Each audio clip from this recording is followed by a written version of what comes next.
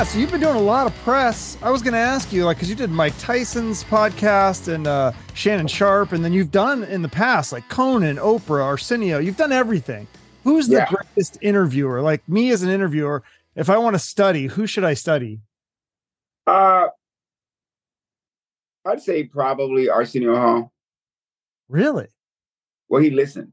He listened a lot.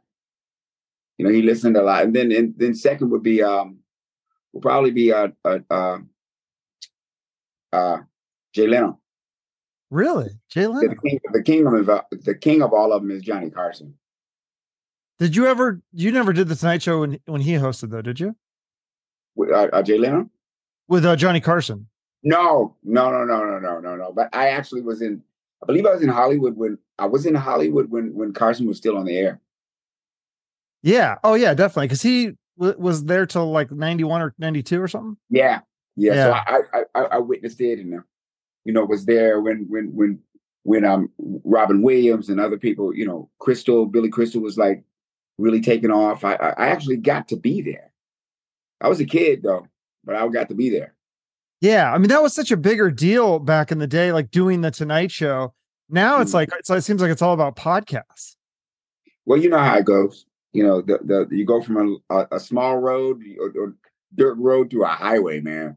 That's just mankind and its progress. But what doesn't change is, just good old genuine good entertainment. It doesn't change. I don't care if you're podcast or whatever you're doing. If you're really committed to doing it good, it's going to transmit. Yeah, absolutely. Well, I mean, you've done so much entertainment. I just read your book. I binged it last night. It's amazing. Oh, really? Put it down. You can read it quick. Yeah, I do it on Audible. I did it double speed, and I had to put it down at the beginning. I mean, it's something about anything to deal with kids or animals being hurt or I'm like, I can't. I got to like take a step back. But it's so inspirational too because you rise above all this, and then you just have such an amazing career with the music. And, obviously the film and TV and stand up and just so many amazing things. Yeah. Looking at it now, it all seems a little surreal, but, it's a great job. That's what it is. It's a great job. My first job was a busboy at IHOP, and I got free pancakes, dude, and, worked my butt off. So it's a great job. I'm glad that I'm a part of our workforce, man. Well, yeah, it's shocking. In the book, you talk about when you were first offered in Living Color that you were turning it down. Basically, you were going to say, no, I don't want to do this because I want to stay working at the deli, basically because you were so hurt from being turned down to a different world that you didn't want to audition for anything else. Yeah. And then, a lot of opportunities went away. I picked the Eddie Murphy pilot. I had a part on Murphy Brown that was guaranteed as a co-star to her, and a holding deal with Disney, which was worth some money, and none of them. I chose one, and it didn't work out, and then everything fell. Earlier that Different World audition had happened before that, but that was another big opportunity to be a star on NBC.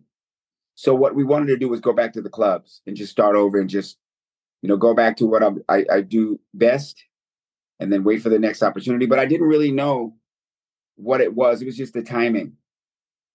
I knew who Keenan was, and, I had already been on this little mountaintop, and I had a smart agent. He said, audition. If you get it, you get it. You don't, and I did it and I got it. Yeah. And the rest is history. It's amazing that was like basically a springboard for a lot of the rest of your career. Yeah, all of us. It was the best show at that time, and probably one of the best shows of all time, really. How often does that get brought up? Like every day, does somebody bring that up or recognize you? If you're working on a project, that somebody will come up to you and say, "I love John in Living Color." Oh yeah, practically every day. Just like probably Gilligan. Who was the funniest person on In Living Color? Like when the cameras weren't rolling, who was the funniest person that made the whole cast crack up? David was the one that made us laugh a lot, man. And also Jim and David were the ones that made us crack up. a lot. But I was kind of I could sink 3-pointers from both sides, man.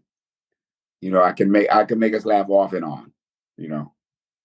Yeah. So the thing that got you that role, which was interesting, I was going to see if I could find the video of this. You said that you did an impersonation of Mike Tyson as RoboCop. Oh yeah, yeah. Sounds hilarious. I did Robin Givens as RoboCop. I'd lost a lot of my good material to comics that went up before me and did my stuff. So all I can say is that the good comedy god in the cosmos gave me a fresh joke right then and there, and I went with it. I did all the improv with it that goes with it. I did, RoboCop accurate, and it was perfect. It was perfect. That's crazy. You got to stand in ovation. Yeah, that's amazing. But that's crazy. You said that people stole your act. Is that, I heard that's kind of was more common back in the 80s and stuff, is that comedians were very cutthroat. Now everybody does everybody's podcast and it's a lot more friendly, but back then it was more competitive. Yeah, but you don't get to see the clubs these days. You know what I mean? There's not a camera in the clubs. So, it's easy for another comic to go to another club and do my stuff or someone else's stuff. But so really, it's still happening. There's two kinds of people, right? There's people that create, and then there's people who benefit from the creations. If you're a creator, you're a creator. If you got the ability to create your own material and it's really, really good, you're a lucky soul. But there's a lot of people who just need time to be on stage and just need time on podcasts and just need time to be seen by people, because it's not about what's really good anymore or the value of something. It's not about, oh, this was really, really good. It's about, this was really, really popular. It seems like that to me. Yeah. Well, I mean, you are such a good creator. Not only you wrote the book and obviously your stand-up, you wrote sketches and this music. Let's talk about the music here that you've made. I actually love jazz. I took history of jazz in college, and then I love watercolors on Sirius. I mean, sometimes I would just turn that on, or classical. I used to drive over and I would turn that on it mellows me out. Do you feel like that's the point of this kind of music? Is that what you use it for as well? It just mellows you out? Yeah, it was for two reasons. I didn't really want to go into popular music because, the competition isn't the competition. The competition is that business. So where am I going to find a place in there to express myself musically when, the music is a certain way? It just is. And it doesn't really match what I do, and to get something done with popular music, it's like a war. It's like a blood fest. So I chose to go into smooth jazz because I could express myself musically and be genuine about it. Because smooth jazz is just one of the things that I do. I can do soul. I can do anything, man, when it comes to music. Trust me, I can do anything. But I had to start somewhere. And I wanted to start somewhere where people would say, man, that is really good. What he's doing is really good. Not what he's doing is really popular. It seems like in pop music, especially urban, especially Black music, it just seems like, especially for the younger people, it just seems like, everything else is blocked out and they get to hear one kind of thing. And that's really not my thing. It's really not my thing. I'm not, hey, how many twerks can I get in and who am I going to murder today? You know what I mean? And, it's just not where I'm coming from. Yeah. Well, it's interesting. And if I catch your ass, I'm going to blast your ass. You know what I mean? Like, shooting a revolver into someone isn't something that's, part of my normal day. Well, yeah, it's interesting because given your background, reading your book and the story and all you've been through, I would think like, I'm not as strong as you. I don't know if I would make it through all those things. And you come out and you're making this beautiful, like, it's almost like uplifting, positive music. Like, I'm surprised your music isn't darker given everything you've been through. It may come. It may come. No, but what came out of that experience is genuine. It's like, what are the possibilities of a blade of grass growing up through a sidewalk? And anytime that anybody sees that grass, they know that there's something bigger than us that's good, or it couldn't have got up through there and started climbing towards the sun.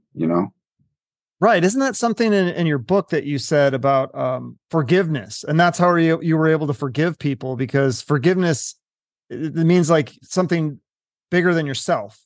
Yeah. And I'd forgive myself, forgive myself for stabbing me in the neck, and the things that I fell from in life, the lessons that I learned, the lessons that I learned on the skin of my ass. I mean, I'm not coming here trying to be, savior. I'm just part of this mankind that we got. I like to call it mankind and not the human race, because that's our problem. We're all racing for stuff. We're racing for some really basic stuff: fresh water, food for our people to eat, educational system, being able to go to sleep at night, and everybody's racing for it. But mankind, I like that better, because it doesn't matter what's going on with politics or wars or whatever. It's man being kind that kept us here. Yeah. So if you look in your book, when you reflect back on your life, if you could do it again, given the same circumstances, is there something that you would have done differently? I could say that, that I wish I didn't make the mistakes that I made, but look at the results. Look at the results, and of course, I'd like to go back there and not feel the pain, or not take those risks that I took. But at the time, I didn't know any better. I know a little more now about myself, and I know a little more about what I want to give to others. It starts with the music, Kid Zero, and all the stuff that I did, and that I'm building in music. It started with In Living Color and my comedy. It's what I do for a living. Thank God a lot of people get exposed to my work, but they also get exposed to Michelob's, you know what I mean? So it's like, Michelob ain't knocking on your door going, "Hey man, for the 2 cases that you drank, I got something for you." You know what I mean? Right. Yeah. Your music has more of a positive message. So yeah, let's talk about the single Kid Zero, which features Julian Vaughn and, I'm going to butcher this name. Is it Sheila Minucci? Chieli Minucci. Okay. Chieli Minucci, yeah. Brilliant guitar player out of New York, New Jersey, and just brilliant. I loved him, and I called him, and I told him that, and I said, "I really would like you on this record." He was like, "The Tommy Davidson?" I was like, "Yeah." He's like, "Let me hear it," and I sent it to him. He's like, "Yeah, yeah." And I did the same thing with Julian Vaughn too. I had some other people picked out, for this. Both of them said yes, and they kind of disappeared. So I had to find some other people. I'm resilient. Yeah. Well, you also have Dave Koz on and Patches Stewart on, but is that single? How do I say the name? Is it Lausanne? Lausanne. Is that you singing on that? Because that's an amazing vocal range. Yeah, that's me. That's me singing on there, and it's Patches trumpet playing, and a brilliant saxophone player, and a producer, Greg Manning, was kind enough to work with me. Kind enough to hear my ideas and let me give him ideas. And there was a lot of surrender and give and take in that relationship, because a lot of times I just go, "You know what? You just go ahead and do it. I'm going to ride with that." Yeah, I've learned how to be a good collaborator. Oh, absolutely. Yeah. I mean, you made beautiful music here. Explain the cover art on that one though, because it's like this older man and a little girl, and he's holding a sign that says, "Let's clean up the ghetto." Yeah, that picture was taken by a famous photographer out of Harlem. We did a lot of great shooting in Harlem during the mid-50s and early 60s. And that was from the late 50s. And I wanted anyone who looks at that picture, I wanted them to see strength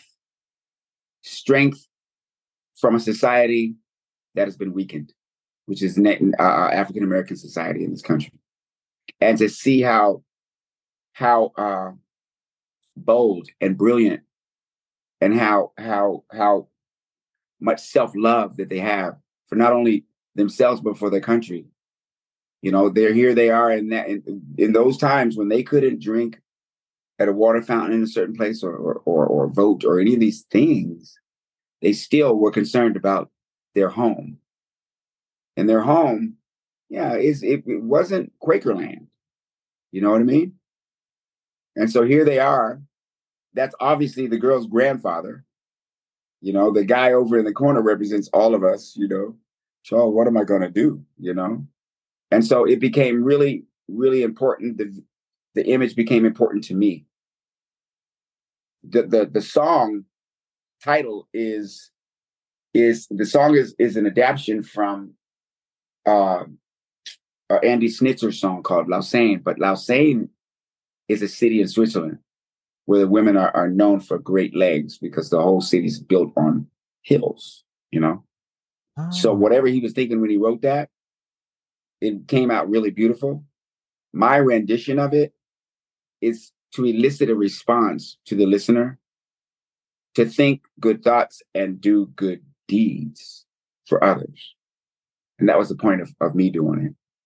I love it. I love that message. And I feel like that's these songs that you put out. That's what it feels like to me. It's just, even right before this interview, I was a little nervous. I put on some of your music and I was like, oh, this like chills me out. It just makes me, there's something powerful about music that does that, especially yours. Thank you.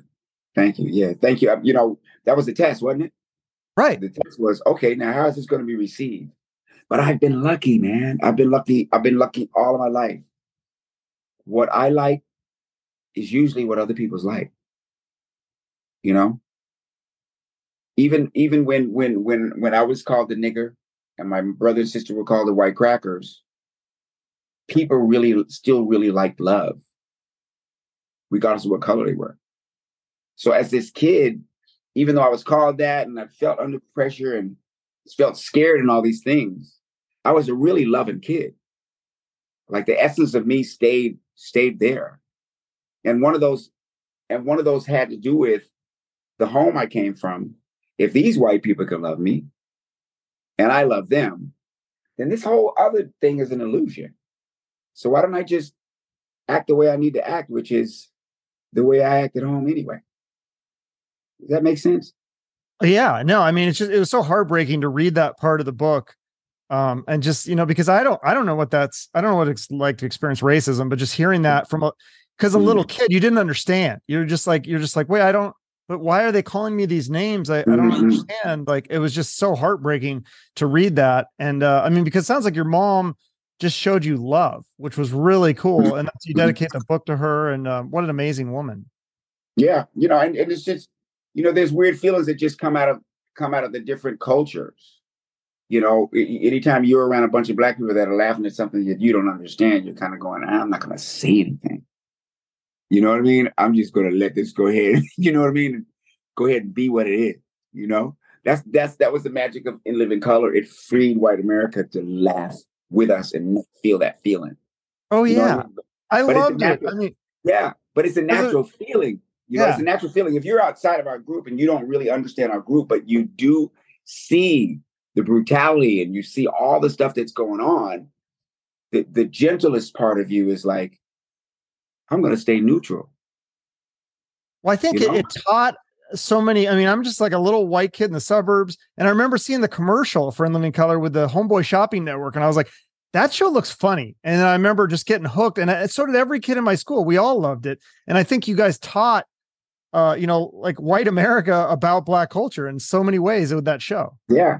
Yeah. Because we had been taught, you know, we had been taught by white culture, the Andy Griffith Show, McHale's Navy, Batman, 1966.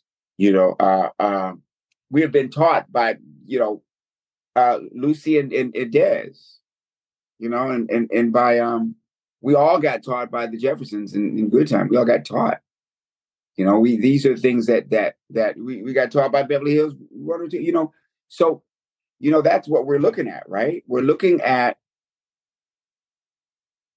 entertainment's contribution to the melding of our society. You know what I mean? Right. You Yeah, know, because to me, and what were it was funny. I didn't care about right, skin color, but I was just like, this is a funny show. I like it. Same, I right. like The Simpsons too. It was the same. It was like you guys were on the same night, I think. Yeah, I mean, when you know the Beatles are Brits, you know, white guys from Britain, but when they say, you know, all we need is love, love is all we need, we all hear it. We don't say, oh, who is these British guys and they don't know what they're talking about. We know they're right. You Right. know, Absolutely. And that's what I love about this music and your stand yeah, up. right comes through.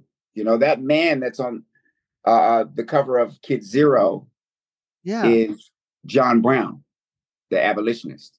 That's his last day of being alive. They're taking him out of the courthouse to go and lynch him because he took some of his friends and his son and some slaves and got some guns and said he's going to end slavery that day. You know, goes to Harper's Ferry to start the Civil War himself with his friends. And they all get slaughtered. He leaves. Even his sons get killed. They get slaughtered. He's caught, condemned to death. He's coming out of the courtroom, and a painter caught the moment. As he's coming out of the courtroom, a slave woman brings her baby and has her kiss him on the cheek. And at her feet are black and white children. Kid Zero. That's me and you. That's ground zero for everybody, right? That's what started the Civil War. So Kid Zero, you know, Kid Zero is more than a song to me. Kid Zero is some sounds that I put together that can spark that part of you that doesn't hate others. That's why I put children in it. You can feel this song. You How can you feel the said it spirit. was, yeah, Kid Zero is all of us. It's starting over and bringing everybody back together. Yeah. And how could we absolutely be nothing scientifically and come from nothing? Right. Right. So we all are Kid Zero. We all started somewhere, nowhere, right? And this is, you know, this is pretty solid. I mean, you know, let me put your hand on the ground and hit it with a hammer. You know, it's not going to go through it. You know, so this is what we know is real, right? Knocking on wood. We start to count from zero to infinity.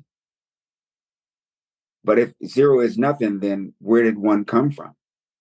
There's got to be something about this. So that was my contribution. See, my contribution to music is just like my contribution to comedy.